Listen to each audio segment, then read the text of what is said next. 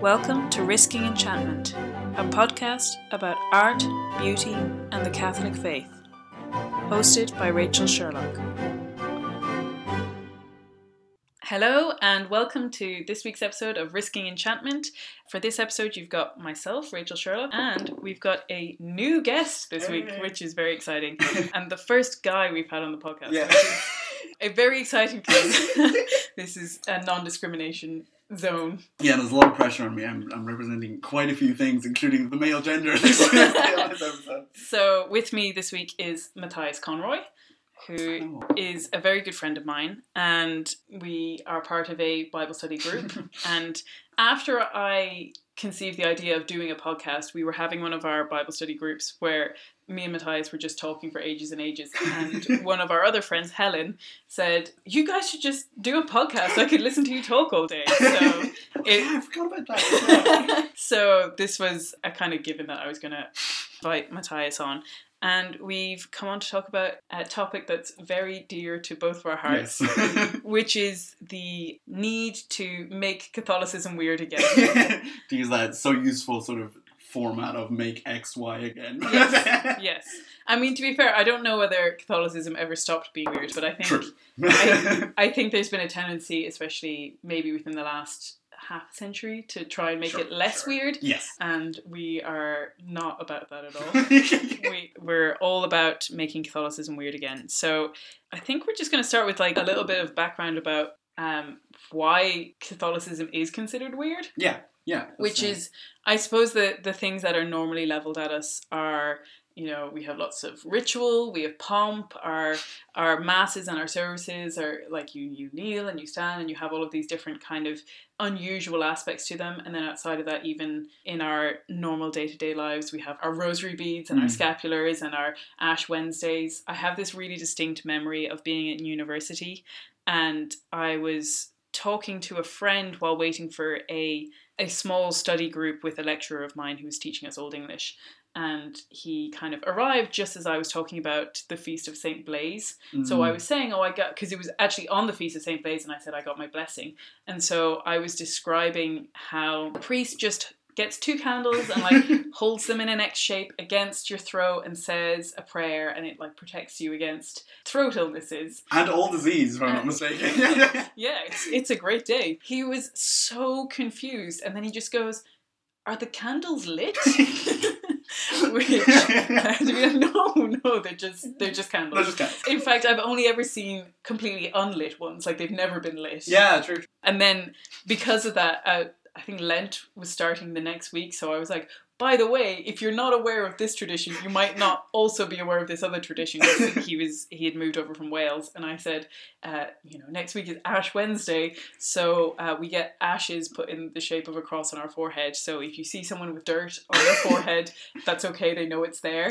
And I saw him the next Ash Wednesday, and he was like, "Thank you very much for warning me about that." But yeah, I think that's one of the ways that Catholicism looks very strange from the outside. There's a lot of things that we do that are outside the normal. And then the other aspect is the even crazier stuff that we, particularly in non-Western cultures, there's a lot more expressiveness in Catholicism, like the big parades and and historically as well, I feel like a lot of the really like flamboyant Corpus Christi processions and stuff have kind of disappeared from the West, which I think is a loss. It's really sad. Or even things like exorcism, or there's a lot of outward showing of your faith, which isn't in a lot of the other denominations. There's a tendency to turn inwards to the more personal relationship with Jesus, to the more spiritual aspect, and to say that we don't need these signs, we don't need these externalized signifiers of our faith, which I think is a real shame. I think it's, sure. And even I always feel really sad. I see great Christian talks that are filmed from various different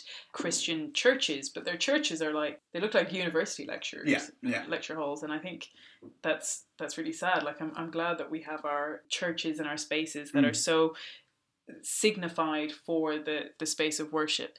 But I think for the podcast what we're mainly going to do is make an argument for not only why Catholicism can and should be weird, but also the examples of great Catholic art and culture that is specifically weird, and what that's contributed to the kind of Catholic imagination. But before all of that, just to talk about why we need all of these externalities, I think that's a big question, certainly from other Christian denominations, and also from atheists. Like, why do you need all of these? Why do you need a shrine in your house? Why do you need like these sort of physical objects and, like I said, externalized signifiers of your faith, when your faith is something that, you know, is intangible? Yes, yeah. But in some ways, to me, like, it really doesn't make sense to make faith so intangible, because we're embodied souls. Like, we're not just thoughts Yeah. flying around the place. Yeah, there's definitely, I had a priest at university who really drove home to me the whole both and of Catholicism. Yes. Oh. Which is, I'm sure, like, as far as I know, it's been a huge theme throughout Catholic writing for pretty much the length of the church. I would say in some form at least. But that Catholicism is the reconciling of two things, so it's not an either or, it's a both and. Yes. That is drawn from the life of Jesus himself and from the Bible. So the idea that Jesus is both fully human and fully divine, that Mary is both virgin and mother, that all of these aspects are in kind of direct conflict with each other. In a sense, yeah. And that Catholicism, at least, boldly proclaims both things to be true at once. Yeah. And I've got, it's not quite a quote, because I'll be honest, I actually just took it from the Bishop Barron pivotal players on G.K. Chesterton. So some of it's his quotes and some of it's more Bishop Barron's commentary, but he had this beautiful section of that particular episode where he was talking about G.K. Chesterton and how he began to understand the faith.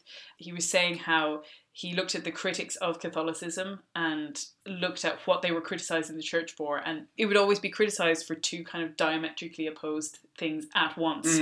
So it's both overly pessimistic in the way that it has contempt for the world, kind of contempt for the self in terms of the sinful self, but it's also, as Bishop Barron said, wildly and irresponsibly optimistic. Yes. That we have this idea of eternal fulfillment, and that this salvation that's so optimistic and that anyone can achieve, and that is open to anyone. Or the timid monkishness, and how the Sermon on the Mount and Turn the Other Cheek, and this very meek and humble religion that's also accused at the same time of being bloodthirsty and in favour of war and the Crusades and things like that. And I think the one that kind of drives home to people the most is G.K. Chesterton had a quote which was the naked and hungry habits, which is the austere and the asceticism of religious life, in tandem with the fact that it's too worldly and too pompous and has too many nice things. And so G.K. Chesterton's understanding of it was to say that the quote is, perhaps in short, this extraordinary thing is in fact the ordinary thing, or at least the normal thing, the centre. And the idea that actually it's not about a middle road, it's not about something that isn't too one way or too the other, that fits nicely into boxes, that doesn't offend or isn't challenging, but actually instead it's something that confidently puts two opposing ideas together and lets those excesses balance each other out in a way. It's one of those things, I think, where I always love the stories of people who they use their criticism, their criticizers, to coin their name. So, like the Impressionists, for instance, who used that as a criticism and then became the famous name for them. Same with Jesuits, actually. Or the Big Bang Theory. Yes, that's true. Yeah, another great part of Catholic culture. But it's almost like our critics have actually pointed out a really important thing about Catholic culture and about theology and about the everyday life of the church, is this both and thing. And we didn't necessarily, need them to point it out, but it's actually, they've hit on something really important with these criticisms. Yeah, that in a way it's entirely to be expected that Catholicism is weird, because it's not that Christianity or Catholicism is illogical, but in a way that the my ways are not your ways. So there is that intervention of divine knowledge that confounds our own expectations. And again, G.K. Chesterton was saying that it's almost like it's not a peg that would fit in any hole, but rather a key specifically designed to fit inside a specific lock. Yeah, no, it's also him who said the thing that, like, pink, we like our red and we like our white, but we don't like much in the middle, which is not, we do like pink on the Atari Sunday. Yes. We don't settle for this sort of mishmash middle ground fallacy. We want absolutely and absolutely not, in a sense. Yeah. And I think that's one of the really exciting things as well, that you can have a canon of saints that has someone like Francis of Assisi or even Catherine of Siena, who live these really ascetic lives, but you also have the other saints who are monarchs. And it's not that some people get to be worldly and some people get to be ascetic, but in some ways that the two should live in the one person. And in our last episode, we were actually talking about chivalry and how the interesting thing and the way that it fails, but also the reason why it's an ideal in the first place is that it holds two exclusive things in the same. So you have to be mild and meek and, very courtly and polite and gentle, while also being this powerful and strong knight and courageous knight. And how that episode we were saying that, Lewis said that the reason that existed is because humanity needs the ability to counterbalance its own weakest tendencies. So it's telling that St. Francis of Assisi was rich and powerful and worldly. And to counterbalance that, he became an ascetic. Yes. I think that it's all about finding our weakest spots and counterbalancing them with an effusion of grace that says, actually, I'm going to go in this different direction because through grace, anything is possible. Yes. So that's kind of our background to why Catholicism is probably weird. Yes. Yeah. And why we're not afraid to have it be weird. I think there is a fear of scaring people or putting people off. But the problem with that is that Jesus is a wildly challenging figure who was crucified because of his views. Yes. Yeah. So it's not as if Jesus came to make people feel comfortable. Yeah, no, indeed, yeah. And I find it's quite interesting. I heard a point someone made recently where they were talking about how we as Catholics have actually often abandoned things about Catholic culture, especially in the last, 60, 70 years, whatever, and how, you will not see Gregorian chant in a lot of churches these days, but if you go to an action film, that bit where they have the slowdown and they have the, Bruce Willis jumping through the window, they're playing Gregorian chant, they're playing like orchestral style music or like music with an organ or something, and they realise how this signifies something big is happening in the moment, something really important is going down, but we've actually lost that in showing that we have something really important going down. I think that's really interesting because in some ways, as much as we get criticised for it, it's actually something that the world really longs for, that there is a sense that everyone is yearning for that. Yes. Yeah. Even if they want it on their own terms. So I think the best example of that was this time last year, I think, when they had the Met Gala, which the theme was Heavenly Bodies and the Catholic Imagination. It's a bad start when the phrase heavenly bodies is the first two words in the title. I read some really interesting articles. They were just highlighting both the good and the negative aspects of it. So obviously there were some negative aspects. It was, in a lot of cases, sexualizing what might be considered sacred. Yeah. But at the same time, it was this demonstration that actually the world is captivated by big mitres and the brocaded materials, and that it evokes something in people that makes them long for it. And similarly, our small group at the moment, we're watching The Young Pope, which we're watching critically. Yes, I'm sure we'll do a podcast on it. It's not that we're going in hoping it's going to be a lovely Catholic romp. But at the same time, there is something really fascinating about it. Watching I haven't looked into it that deeply, but I'm assuming at least a secular, if not atheist, conception of this story, which the whole basis of it is that a young pope comes and reinstitutes a lot of the things that Catholicism has lost. Yes. Including the physical objects that we've put aside because they're too weird. Yes, yeah. And there is a sense that, again, there is a longing to see this and a longing for... I don't know whether people would say that they're longing for it to return, but that it evokes something in them that aspires to higher things. Yes, no, absolutely. And I think that we were actually just talking about this before we started the podcast, we were talking about famous, I guess you'd know with the Agatha Christie story, where a bunch of some Catholic, mainly non-Catholic, cultural figures of the time, I guess, commentators, artists, writers, gathered together to essentially get an indulge from Pope St. Paul VI to have the traditional Latin Mass still celebrated in England. And there's actually a great quote from the person who started the whole endeavour. His name is Alfred Marnaugh.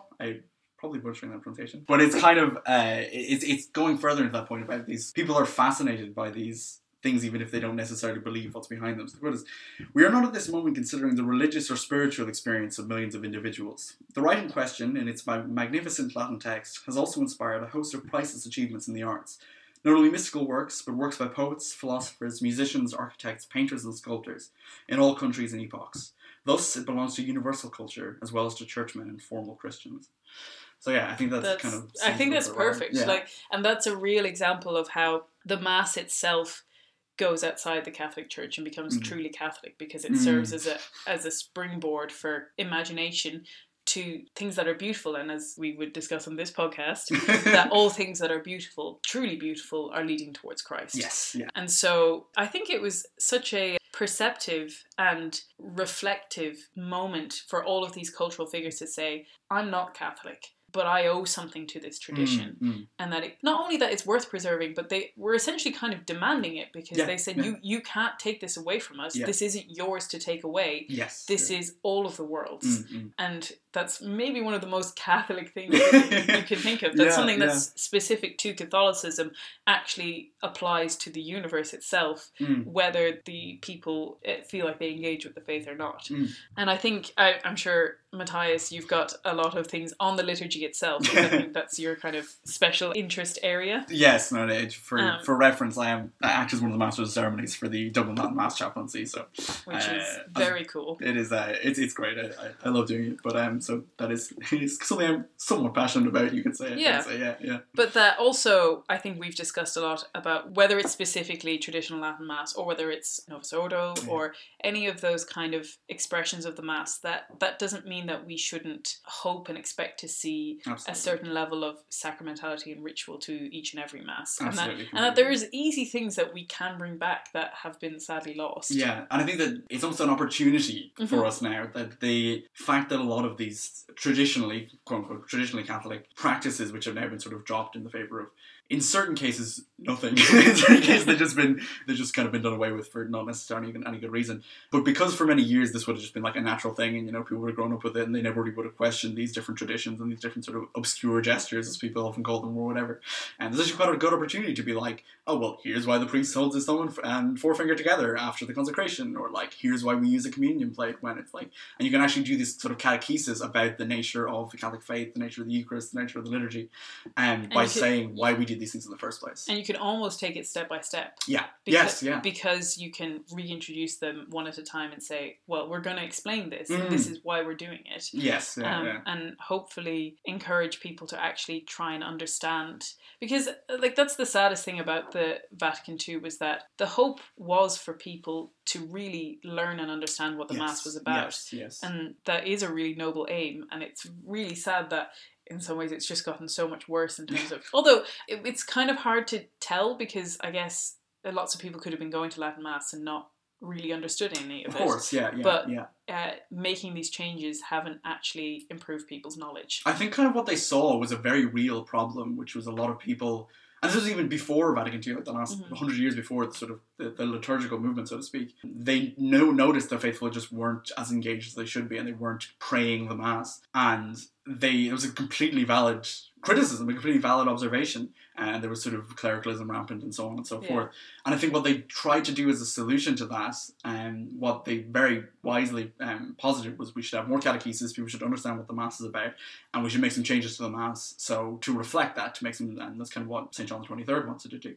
But I think what almost happened was they kind of turned entirely on its head, and we really changed the liturgy, or we certainly made some changes to the liturgy, and kind of didn't end up doing the catechesis in the end, which was almost the more important part. I feel like you actually could have gotten a huge amount of the way there just by people being more well informed and actually praying the Mass better. I totally agree, because I do try to stay away from a sort of false nostalgia for a Catholic past that probably didn't exist at any particular... it maybe existed for some people at some times, but not for the vast majority of people.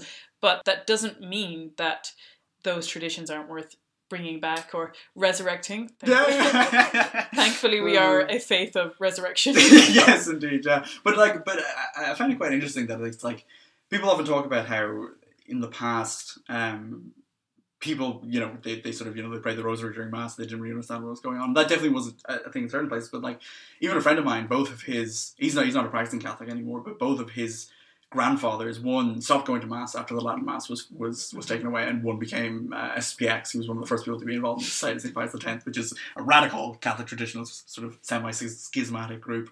So they went completely divergent.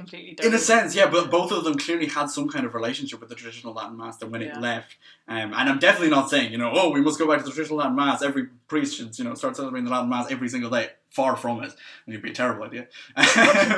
But I think that even back then, people saw the value in these things, and I think to restore that would be wonderful. Yeah, and I think I've touched on it on one of the podcasts before, but I'm actually just going to bring up a quote from C.S. Lewis, which is about pomp and ceremony, and why having those trappings was actually important, and was actually important to the way that we understand society. So I think that I brought it up when I was doing the episode with Maria on liturgical living, which a lot of this is actually tied in with, because again, liturgical living is like an outward sign of an inward faith. Yes. The full quote, and this is from interestingly, it's from his preface to an edition of Paradise Lost. But he says, "The very fact that pompous is now used only in a bad sense measures the degree to which we have lost the old idea of solemnity. To recover it, you must think of a court ball, or a coronation, or a victory march, as these things appear to people who enjoy them. In an age when everyone puts on his oldest clothes to be happy in, you must reawake the simpler state of mind in which people put on gold and scarlet to be happy in.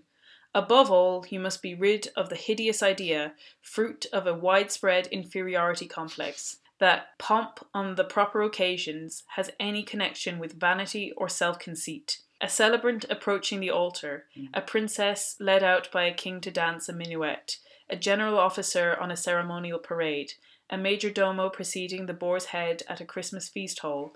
These wear unusual clothes and move with calculated dignity. This does not mean that they are vain, but that they are obedient. They are obeying the hoc age which presides over every solemnity. The modern habit of doing ceremonial things unceremoniously is no proof of humility. Rather, it proves the offender's inability to forget himself in the right, his readiness to spoil for everyone else the proper pleasure of ritual." Oh, that's so good.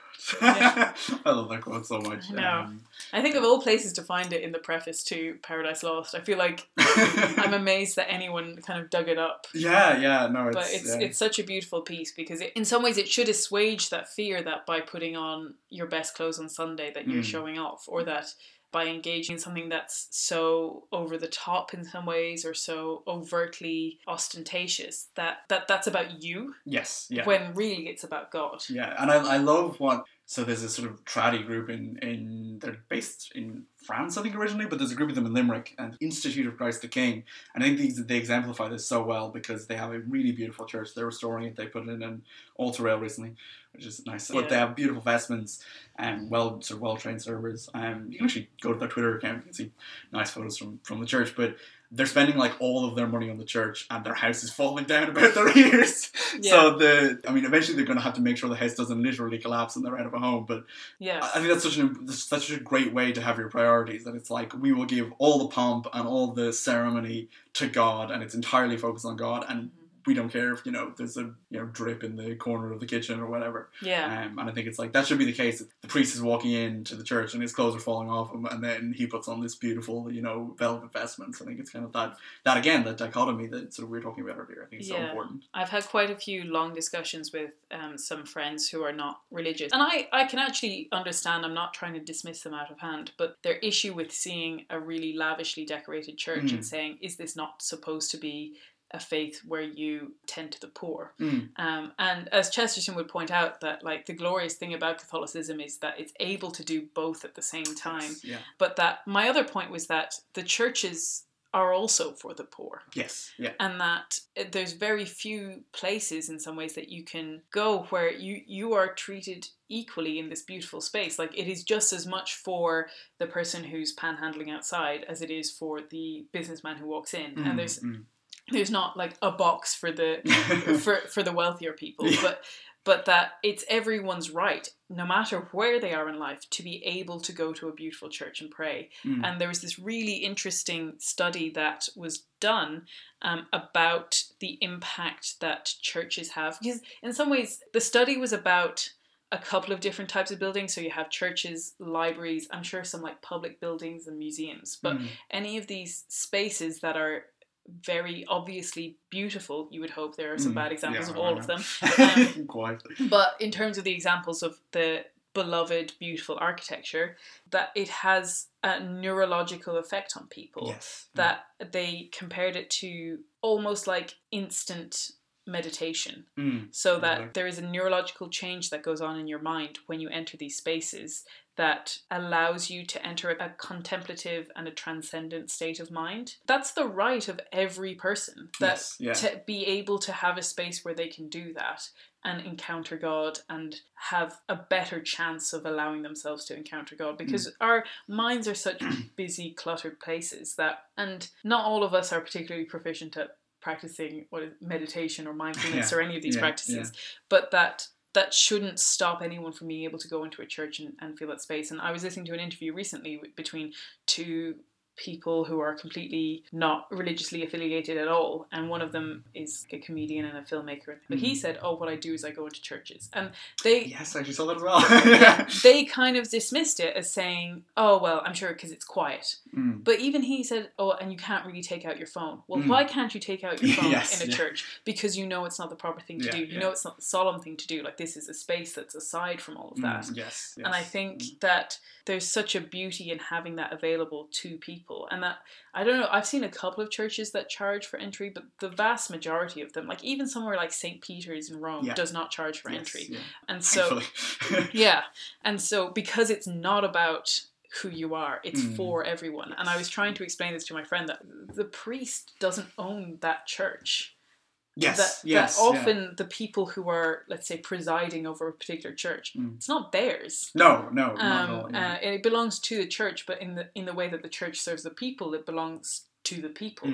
And so I think we're really blessed to have this rich heritage of having these spaces that are so set aside from your office, your car, even your home, that allow you to encounter God.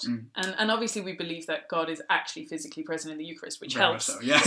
So when you go to that, you are stepping into a space. But that it kind of confounds the idea that churches should just be like a sports hall that has a tabernacle, or like those other Christian denominations who, like I said, were doing amazing preaching, but they're just a university lecture hall. And so that there's something intrinsic in the way that churches are built or were built that helps you encounter God. I'll link the actual study in the description, but it was Dr. Julio Bermudez and his team research focused on buildings and sites designed to elicit contemplation. They theorized that the presence of contemplative architecture in one's environment may, over time, produce the same health benefits as traditionally internally induced meditation, except with much less effort by the individual. The non-profit research center interweaves private and public spaces with a strikingly formal, inward-looking plan that echoes the format of a medieval cloister. Composed of strong-willed yet sensuous materials, it possesses a hushed dignity that encourages contemplation.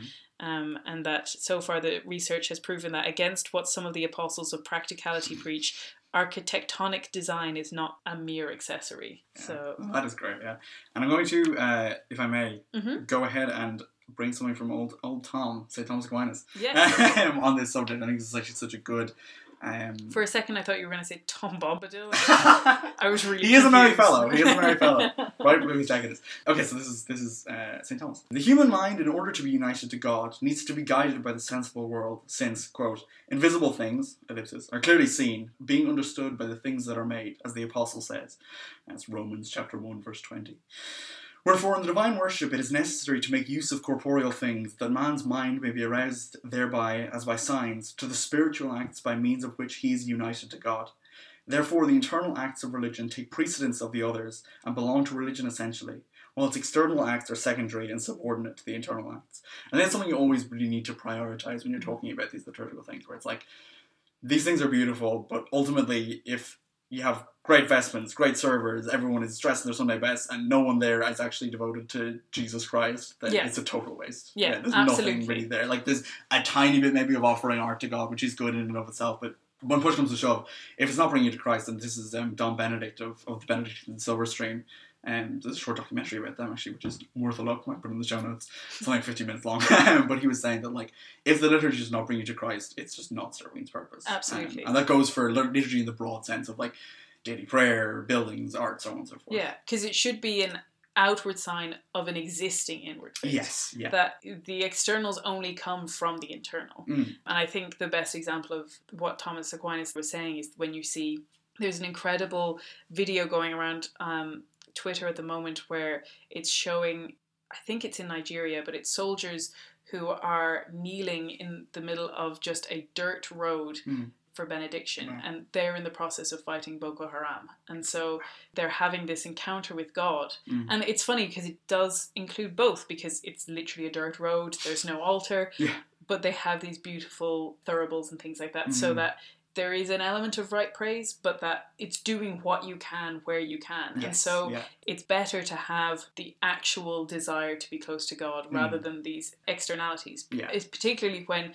your circumstances. There's another one of is it Father Emile Capon, where he's holding mass for the Vietnam troops on the hood of his... I think I've heard about this. On the hood of his van. And that's so beautiful. And obviously that's incredible. And obviously I don't think anyone should say, well, if you can't get to a lovely decorated church, you shouldn't have mass. That's ridiculous.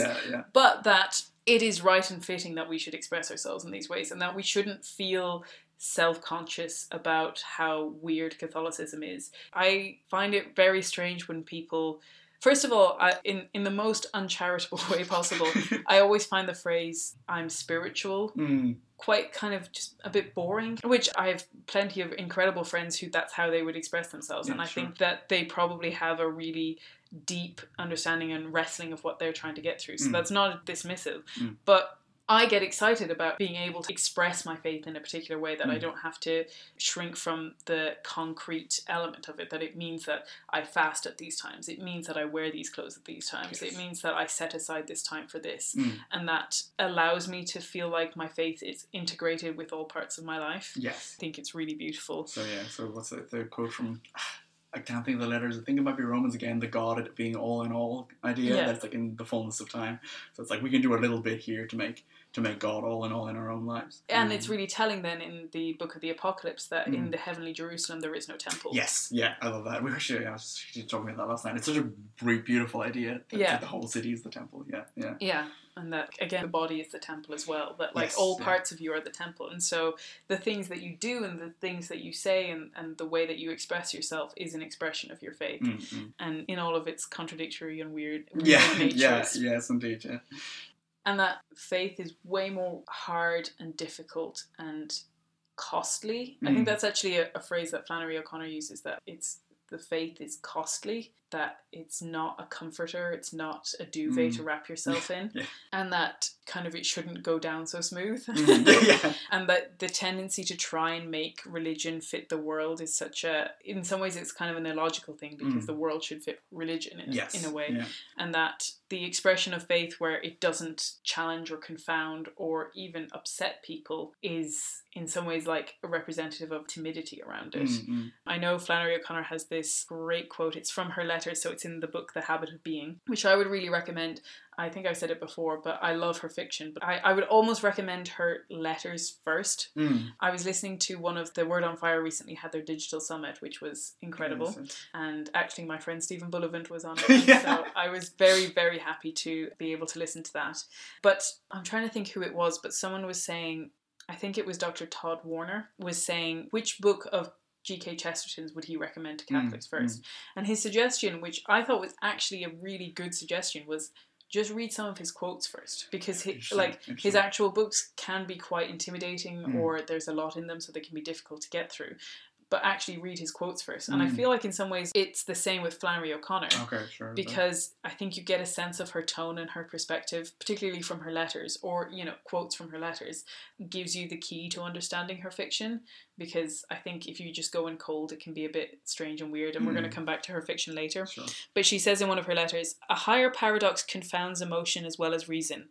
And there are long periods in the lives of all of us, and of the saints, when the truth as revealed by faith is hideous, emotionally disturbing, downright repulsive.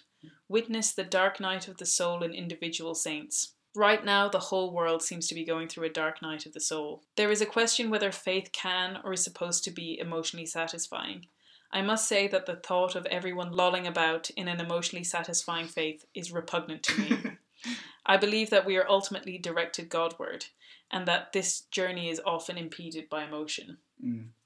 So that's the other element of weirdness, is that it confronts you. Yes. And that it should make you stop and think. And strangeness, I was thinking of this, what makes something strange is the combination, as far as I can tell, it's almost always the combination of something familiar with something unexpected. I like that. Yeah, no, that makes sense, yeah. And so, or that's specifically in uncanniness. And I did a lot of study of the uncanny when I was at university. Sure, yeah. And so it's that sense of being at home and not being at home. It's the familiar when something has changed. And like we said, that's very representative in Christ. He is something familiar, a man who is also God. Yes. Yeah. All of those great biblical paradoxes have that sense of it's one expectation confounded by another expectation. And so the strangeness, it's not even just a smug, oh, we're not like the rest of the world because we do our own thing. That's very simplistic, and that's cliquish and elitist in the sense that it's almost like saying we know better than the world because we're doing this thing. Yeah. If that's the aim of being strange, and if that's the aim of your rituals, that is not that does not have a good purpose. Yeah. But in terms of, particularly through art and culture, it should be to shock people, but to shock them into a kind of contemplation. Yes, yeah. No, I completely agree. I think that, it's like you need to take people out of like the daily haze in a sense, and like actually like show them something. Because your whole life is so caught up in your thoughts and your chores and your to-do list, and it's so easy to go through life in a sort of, like you said, like a haze where you're not actually questioning the world around you. Yeah. And I think some people would be surprised to hear that because they assume that faith is about taking everything as given. Yeah. And, and existing in that haze where you just don't question. Yeah. But it isn't. It is about, it's about encountering the paradox that is the all-powerful God who decides to become a baby in a manger. Like, there's no, that should be an uncomfortable juxtaposition. Yes. And I was saying to Matthias, Phoebe and I have been planning, long before we had a podcast, we said that we wanted to do something where we talked about the paradox of having beautiful churches with horrendous looking crucifixes in the middle of them. Yes, and so we'll be doing a full episode on that in Lent, but just to touch on that, the idea, that beautiful paradox that we hold up as a victory standard, our crucified Lord. Yes. That should be unsettling. And yes. I often find when I see people online who are unsettled by it, I saw someone who was saying how unfair it is to have crucifixes in schools because of how disturbing it was. There's that gut instinct to be like, oh, don't tell us not to have crucifixes. Yeah. But in some ways, they've almost got it. Yeah, no, I mean, that was literally just thinking. I was actually like, in a way, I'm glad it's become, because it's a crazy thing to be uttering from my mouth, but literally an image of someone being tortured to death has almost become like common garden for us. It's like something we just see, and it's like, oh yeah, there's a crucifix, and it's like, this is literally, never mind that he's God, never mind that why he's doing it for us. This is literally someone like dying, and often looks quite like pained.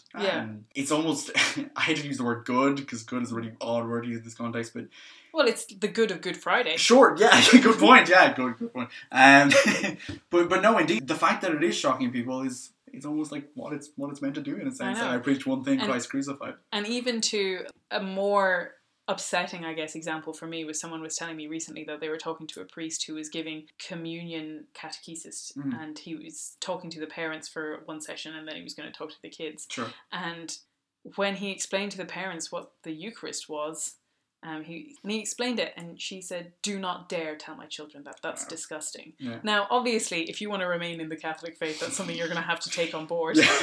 But the fact that we do consume the body, blood, soul and divinity, and we believe in that not in a symbolic way but in an actual way, that it is disgusting at first glance, at least, that it should make you feel uncomfortable and unsettled. It's so much more than a wafer or a piece of bread or a symbol, as Flannery O'Connor once so eloquently put it, if it's a symbol, to hell with it. That's just that's great. But yeah, so actually, maybe speaking of Flannery O'Connor, will we go through some of the kind of cultural examples of weirdness in Catholicism that we've been enjoying? So as I said in the very first episode, Flannery O'Connor is one of my all-time favorite authors and writers and people generally. I think she's amazing.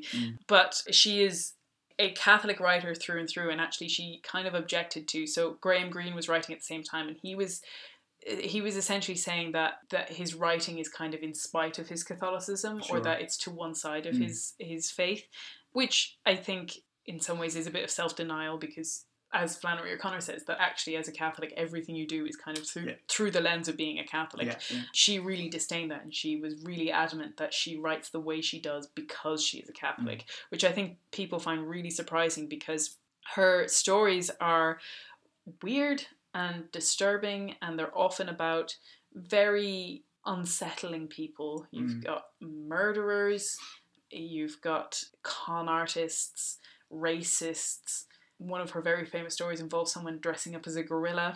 They are genuinely strange. Like, if you think it's just on the edge of being strange, it's totally not. It's taking the plunge. it is very much taking the plunge, and it's about a lot of strange people. Now, I've some people that I follow online who are from the American South, and they're like, well, that's just the American South. So some of it is just drawn from reality, but she had that ability to write from this perspective of a particular place in which, as they're called in a lot of the critiques, freaks are the daily occurrence. And so she gets asked a lot why she writes about them. A lot of her short stories, so she has, I think, 2 novels, and then the rest are short stories.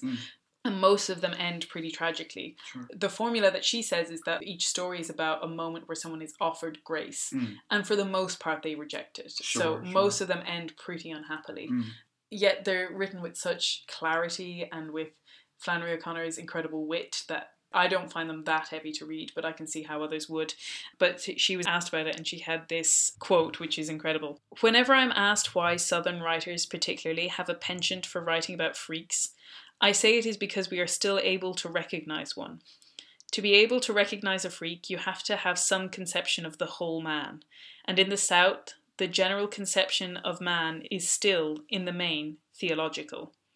That is a large statement, and it is dangerous to make it, for almost anything you say about Southern belief can be denied in the next breath with equal propriety. But approaching the subject from the standpoint of the writer, I think it is safe to say that while the South is hardly Christ-centred, it is most certainly Christ-haunted. The Southerner who isn't convinced of it is very much afraid that he may have been formed in the image and likeness of God. Ghosts can be very fierce and instructive. They cast strange shadows, particularly in our literature. In any case, it is when the freak can be sensed as a figure for our essential displacement that he attains some depth in literature." So she's almost showing the brokenness of society as it really is. Yes, like, we all live these very boring, straightforward lives, but in a sense there is that inward brokenness and this inward displacement that she externalizes in her literature, which I really, really love. And then just another quote by her, which is why she feels like she has to do this. And she says, "When you can assume that your audience holds the same beliefs you do, you can relax a little, and the more normal ways of talking to it. When you have to assume that it does not, then you have to make your vision apparent by shock.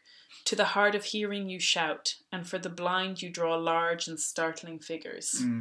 It's so true, and it's like it's kind of like, I mean, we touched on it earlier, but I feel like it is that thing of we now need to, like, there's almost a generation has been born outside of Catholic culture in certain ways, and so I mean, she's writing this. I don't know when she was writing. I could be wrong. I'm pretty sure it was the 1950s. Sure, yeah. But that quote was specifically about her being a Catholic writer in the Southern Protestant South. Yes. Yeah. So in a way, it's similar to now, which is that Catholic writers are writing to a completely secular audience, and she was a Catholic writing to a completely Protestant audience, and not only that, but a Protestant audience that did not feel the need to be reconciled to Catholicism now. So whereas now we might see a bit more ecumenism between the two, that divide was still largely there at the time. Sure, yeah.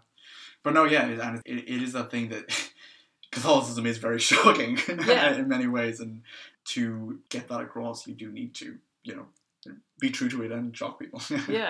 I have 2 more quotes from her, and then I'll give it a rest. But she said, "And more than ever now it seems that the kingdom of heaven has to be taken by violence, or not at all. You have to push as hard as the age that pushes against you." And I think in some ways it's not about a return to clericalism. It's not about a return to an imagined past when the church was glorified. In a culture that's so secularized, there's a sense that if you became the Catholic culture that you want to be, at least there's something to point to. In some ways that, like, I would almost say, and I've seen it even within my own life and within my own friends, that the first step of evangelization is often just that you live a happy life and that your life doesn't look like other people's lives. Yes, yeah. And so that could almost be a bridging point where people say, well, I don't agree with you on all of these hot button issues, but you seem to have something that I want and I don't have. Yes. And so if we're afraid to actually show what we have, then it's harder to bridge that gap because you're just a nice person who seems to be happy. Yes, no, and actually I think that in the current age, and so this is actually, I'm going to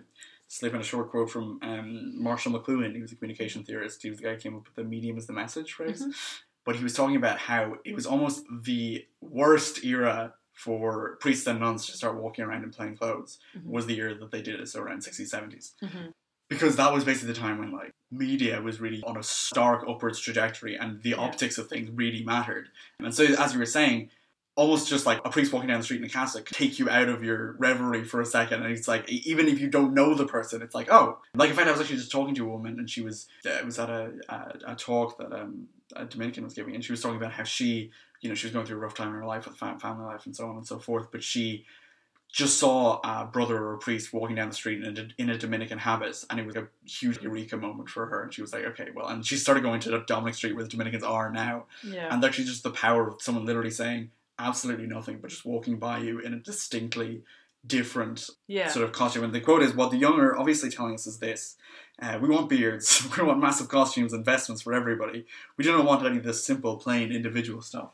I think it's so true. Yeah, that is bang on. I really like that. And I've had that experience so many times. I'll be talking with a friend who's in a Dominican habit, and if everyone in the cafe around us says, what is going on? Yes, yeah. But we're just having coffee. That's an opportunity for evangelization and going out into the culture, that you preserve your own Catholicism and then you go out into the world and you show them the juxtaposition of those two things. Yeah. And I think it's summed up in that phrase, we are meant to be in the world but not of the world. Yes. That you're surrounded by the world, but that you have your own sense of who you are as a Catholic. Yes. And that it shouldn't, like I said, that it shouldn't go down so smooth. It shouldn't be the saccharine thing. That my last Flannery quote is that, this one is very funny. As for fiction, the motto of the Catholic press should be, we guarantee to corrupt nothing but your taste. Which she's saying very disparagingly, that the Catholic fiction at the time was so sweet that you couldn't possibly ever think of something negative in relation to it, except that it's poor art. Yes. And I absolutely love that. I think she's incredible. Yeah, I think it's the issue with a lot of like modern Christian music. I think especially Christian music is it's aside from the fact it's always the same four chords, there's always storm metaphors. It's not like challenging you in any way, and it's just literally like throwing out some vaguely sacred sounding words. And also, not to say all Christian music is bad by any stretch, but I find often I much prefer music that is Christian rather than Christian music. I would agree, and I think that's really interesting. I know, I'm trying to think whether it was the same interview we were referencing earlier, but I clearly listened to too many interviews because I cannot remember where this is from. But someone was saying that they actually get annoyed when they turn on the radio and they're flicking through the different stations, and they hear some like rock music and you're like, yes, this is what I want to listen to, and then it gets to the chorus and it's all about Jesus, and they like slam on the brakes and change the station because that's not what they were hoping for. There is, I mean, like, that's definitely an element of confounding expectations, and I'm sure there's some good to that, but in some ways I feel like people don't always want your pill squished into some ice cream for you to take it down with. That almost, if it was a whole thing in and of itself, that it would be more approachable because people know what they're getting into. But like I said, I'm not completely disparaging Christian music. Not at all, no. And I would also say, I think it serves a purpose for Christians very as well. Much so, yeah. But yeah, I just thought it was really interesting that someone was talking about how they didn't like being sneakily brought into a praise and worship song. That's one thing that actually I'm gonna preface this by being it's extremely simplified what I'm about to say, and it's not even close to being the full truth. But I think almost the more, I want to say, bare bones new mass liturgies, when there's a lot of the music has been taken out, or it's the bare bones of what the mass is. It's still enormously beneficial for Catholics, practicing Catholics, because they get to worship God. The priest offers the holy sacrifice of the mass, and you get to receive Holy Communion if you're in a state of grace, and so on and so forth. So there's still an enormous degree of prayerful value to the mass, regardless of how it's celebrated, as long as it's valid. But for a liturgy to be truly beautiful and to really exemplify all the things that are sort of, if you want to say, objectively beautiful about a right and proper liturgical celebration, it can almost be a form of evangelization in and of itself, and it can be a form of showing something that even people who aren't explicitly religious can appreciate. I think, because isn't that what converted Thomas Merton? I was literally reading that, or at least skimming that story a little while ago. It's really worth a read. Yeah, Thomas Merton's conversion story about he basically left halfway through the mass because it was like too much almost.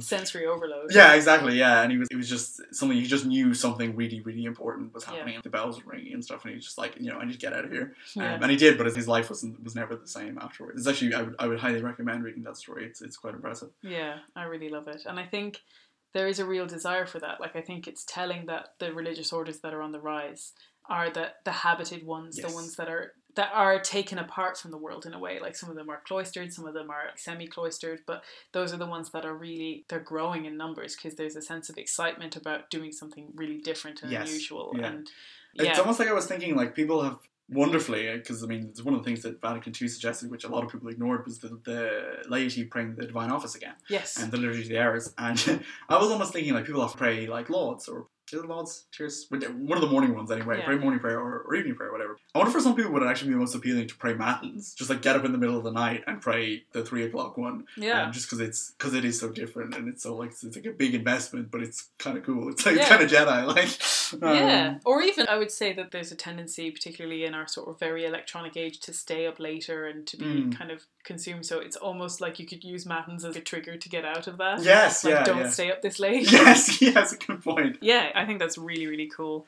I think we're going to bring up just a couple more examples of weirdness in Catholic culture and art. Speaking of doing the morning prayer and evening prayer, I was reading about this in last month's edition of the Magnificat, which reminded me, I had known it just hadn't been called to mind for a while, which was that Salvador Dali had this incredible conversion at not the end of his life. There was he still produced art for a great many years afterwards, but in the latter half of his life, that he reverted back to Catholicism, and he actually renounced surrealism.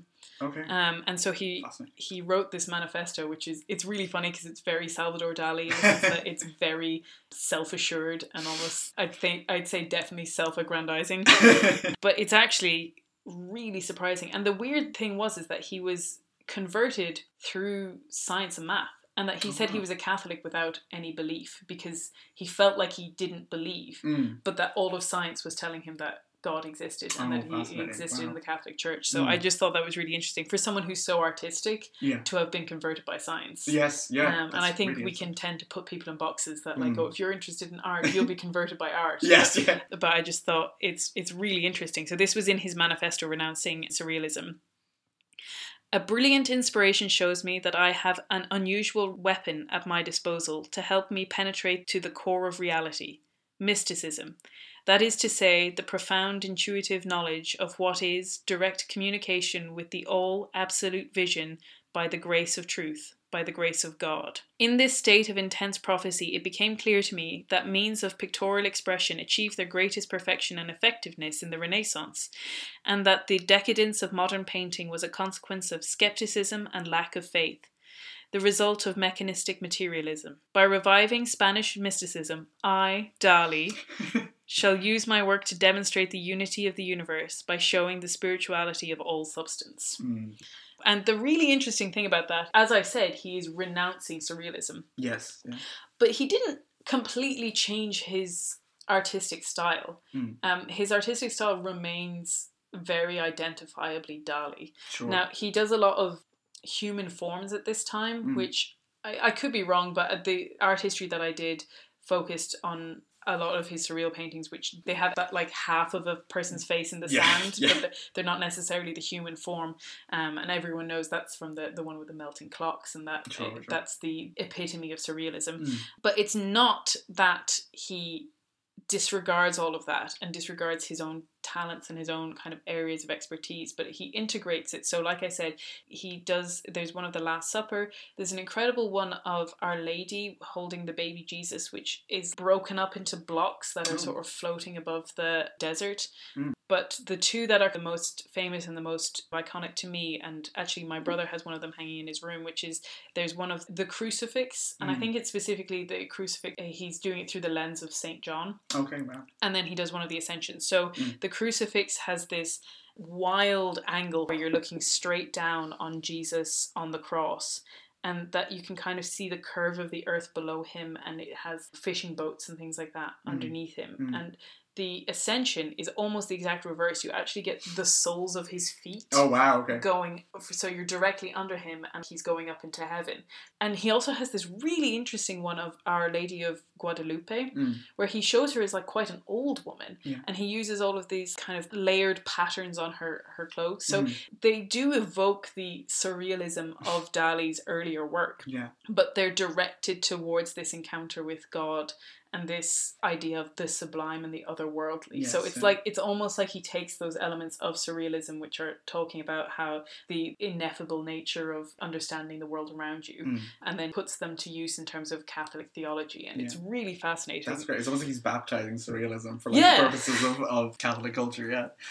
Which I love. That's great. No, I'm not sure I've seen like any of those, so I really must give them a I know. The other one, pretty sure Picasso kind of stayed in the mindset that he kind of established with Cubism. But one of the really interesting ones about Picasso is there's this very early painting of his. I think he was still in his teens when he painted it, but it's of girls getting their first Holy Communion, and it is the least Picasso picture you might ever think of. Okay, wow. Because he started, that's the thing that I think people don't necessarily understand about Picasso. When they see these kind of angular figures, they might think that he painted that way because that's how he could paint. But the reality was, Picasso was so good that his father was a painter, and when Picasso was still a child, he painted some pigeons, and his father literally never painted again because he could not be as good as his son. Wow. So he came from a very classical point of view. So, but that's kind of beside the point. But I just love that again, like Picasso has these examples of these very like straightforward religious paintings. And that you can draw on those elements no matter what you're doing. Yeah. And I think that's actually, you actually see this in so many things. They have at least some measure of Christian imagery. I remember I found it very funny. There's I haven't watched it yet, I'm not sure I ever will, but there's a famous Japanese anime called Neon Genesis Evangelion. But the creator, there's a lot of Christian imagery in it of like angels and crosses and stuff like that. And somebody once asked the creator, like, why did you do it? Like, what was the meaning behind that? And he was like, oh, I just thought it looked cool. It's like no one can escape it, even if they like don't necessarily have an intellectual or spiritual meaning towards putting into it. They just like, they're fascinated by it. It's like, I remember you used the quote from Mean Girls. It's like, why are you so obsessed with us? That's really true. And like you see it all the time when I see people wearing cross patterns on leggings and things like that. And like on some level, I'm kind of like, that's a bit like it's a bit corporate and a bit materialistic for me. But at the same time, it's like, why do you care? Like, why are you wearing this? So, I think that's really interesting that it's so imbibed in the culture that almost people can't get away from it. I think the final example that I have is, and I'm not entirely sure, I don't know that much about his biography, so I know he was definitely in communion towards the end of his life, but I don't know what his life was like during his kind of heyday. But Alfred Hitchcock was also raised as a Catholic, went to Catholic school, and made two very explicitly Catholic movies. One was called The Wrong Man, and the other one is called I Confess. I will confess that I have not seen either of them. Neither have I. But and they're both about, in one case, the I Confess one is about a priest who gets framed for a murder, and he can't almost defend himself because the actual murder has come to him for confession. Wow. And the other one is also about a Catholic man who gets wrongly accused, and the imagery of his rosary beads is very prominent in it. Okay. But all of his work was very Catholic inspired, I would say. The one that jumps out to me is in Vertigo. Like, first of all, there is that huge symbolism around the colours, and that you can have a kind of ritualization of dressing up in a particular way, but also just that play of good and evil that goes on in his, and certainly weird. Like he's sort of really famous for these strange and off-kilter stories, but that doesn't mean that they can't have a Catholic genesis. Yes, yeah. No, I mean, there's like, even a lot of the climactic scenes in Vertigo take place on a bell tower in a church. Yeah, exactly. And that's it's like, what I was saying. Yeah, exactly. Yeah. And you walk in. And I noticed it because I watched that, and I also rewatched another classic, Jimmy Stewart, It's a Wonderful Life, this Christmas. Another Catholic filmmaker, Frank Capra. Is it? Okay, yes. Wow, fantastic. Yeah, no. I mean, Vertigo, obviously enjoyed It's a Wonderful Life a lot more. Vertigo is a very tough film, but obviously incredibly well made. But in both of them, there's like a 5-second shot of like a really beautiful high altar in the background almost, or like it's just like there. It mightn't even necessarily be Catholic. I don't know whether it is or not, because probably Lutheran and Episcopalian churches at the time didn't look a million miles different. Yeah. But it's interesting how that's imagery of the very beautiful, high east-facing altar is like. It was something that was part of it. Yeah, and I think I talked about this with Chloe when we were talking about monsters, and that Catholicism is sort of uniquely positioned for those kinds of stories because there is an externalization of your internal struggles. And so it's so fitting that Hitchcock, who is that master of the psychological examination of wrestling between good and evil, or control and chaos, or any of those things, that he has that ability to render that visual and make it sort of tangible for people. Yes. Which I think is just beautiful. And the last thing, going back to just artwork, that I was going to say is that I gave a shout out in the last episode for the things that I like to the newest edition of Dappled Things. And I said at the time, and just to recap, that one of the things that they do for Dappled Things is they pick a particular artist for each edition. And so that's the artist has the cover of the journal, and then there's also like pages devoted within the journal to their artwork. And the artist for the most recent one is Giovanni Gasparo, who does beautiful human figure paintings, but a lot of them are really strange as well. Okay. And so a kind of recurring theme is that he has a person doing an action, and it's almost like a layered flip book where you can see all of the actions at once. So each person has maybe like 4 sets of hands that are, so like there's a woman praying the rosary, and so she has all of her different positions of her hands praying the rosary. Oh, wow. Or falling down, St. Peter falling down after his denial of Christ, I believe it is, and it shows his like hands as he's falling down. Oh, wow. And weirdly, the thing that it reminded me most of, and I think we can take for granted how classical or even medieval, I think sometimes people expect medieval things to be a bit strange, but I was specifically thinking of Fra Angelico, who is one of the greatest Catholic artists and the greatest artists of all time. But one of my favourite paintings of his, it has Christ in the middle, and it has these disembodied hands, and so one has like a whip, and the other has like, one is slapping him, and it shows like 2 different angles of the hand slapping him. Okay, right. But they're literally just hands like floating in the air around him, which is such an unusual representation of that. Like, it feels very modern actually, and it feels very weird, and it really reminded me in those paintings of in the Dappled Things. So I love that something that can feel very modern is actually got these roots in this ancient Catholic tradition. No, I love that, yeah, because my sister was actually, I haven't seen them yet, but my sister was telling me about them, and she was saying, because she studies animation, so she's very sort of big on art, but she was talking about how it's almost like good modern art, if you want to be so bold. It's using like experimental means, while also, taking in that sort of it's like the hermeneutic of continuity Pope Benedict talked about, but in the realm of art, I suppose, in the realm of sort of prayer and liturgy. It's that idea that you are taking something old and you're taking a new take on it, but it's still very clear where you came from, but you're also introducing something very foreign and interesting. Yeah, and that ability to confront people and shock people in a way that it isn't just for kicks, it isn't just for setting yourself apart for the sake of not being like other people, that it can serve a really evangelical purpose and draw people towards Christ, which I think is really interesting. Yes, amen. Do you have any other points you want to touch on before we finish? I think I'm fine. Excellent. I think things can wait to a further day. Yeah, exactly. I'm sure we'll have you back on soon. So that means that we only have one thing left, which is to talk about something you like at the moment. Something I like at the moment. What do I like at the moment?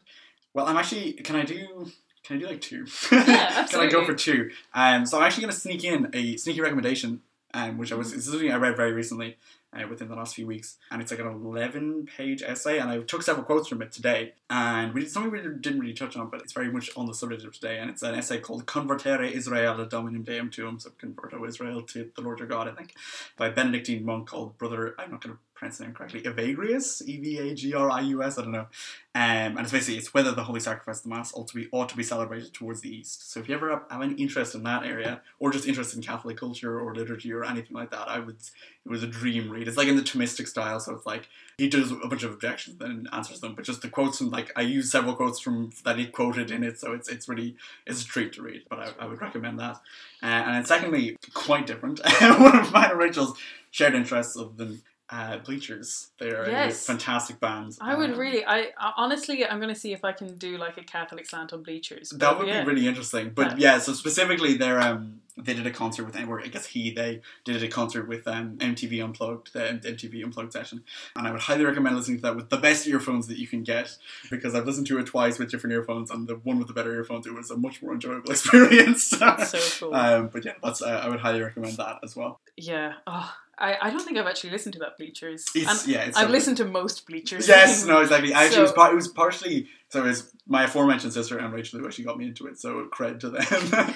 And just to give a bit of background, Bleachers is a band, but it's primarily fronted by Jack Antonoff. But it's got a very 80s sound, yes. And I'm a big fan. They've got 2 albums, Gone Now and Strange Desires. Yes. Strange Desires, there you go. maybe that's my in. There we go, yeah. My Catholic. You've probably heard a song co-written by him, though. He has co-written many things. Yes. Green Light by The Word. What else? Switched Up with Taylor Swift. Yeah, Out of the Woods by Taylor Swift. He does a lot of producing. For the thing that I want to talk about, actually, this is kind of very much on topic, although it's not. I haven't found anything to suggest that it was written with any kind of Catholic slant, although I did find some kind of sacramental elements in it. It's a movie called You Were Never Really Here.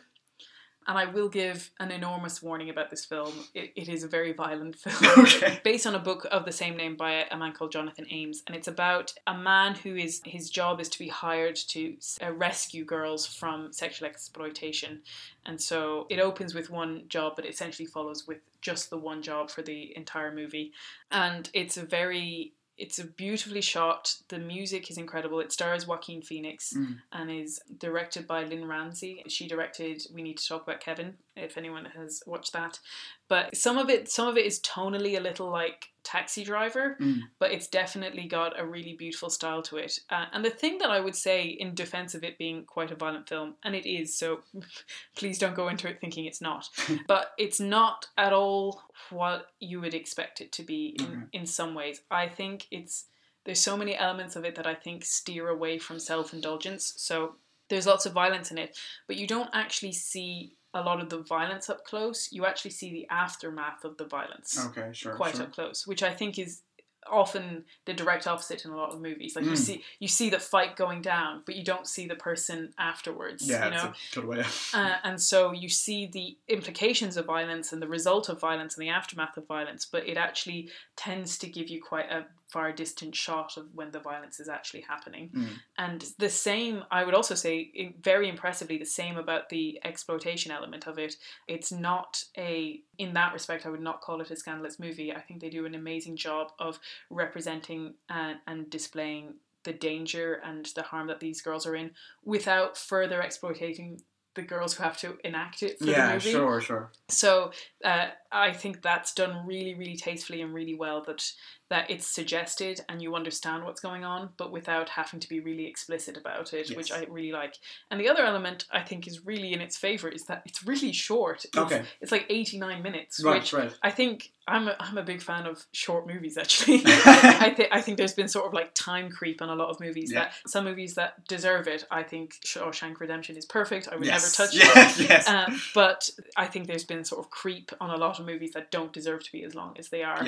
And so particularly for a movie that in some ways is hard to watch and is quite intense, I think it shows a level of self-restraint to make it short and to not just draw out that for as long as possible for kicks or for scandal or for any of those things. So it got a lot of nominations and a lot of awards earlier in the year, but it's been completely overlooked for the Oscars. Sure. I would like to give it a little shout. You Were Never Really Here. So, and I think that's it. Yeah, that's it for us. Incredible. So thank you very, very much for listening. The usual, please share, comment, rate, all of those good things. And until the next time, goodbye. Bye.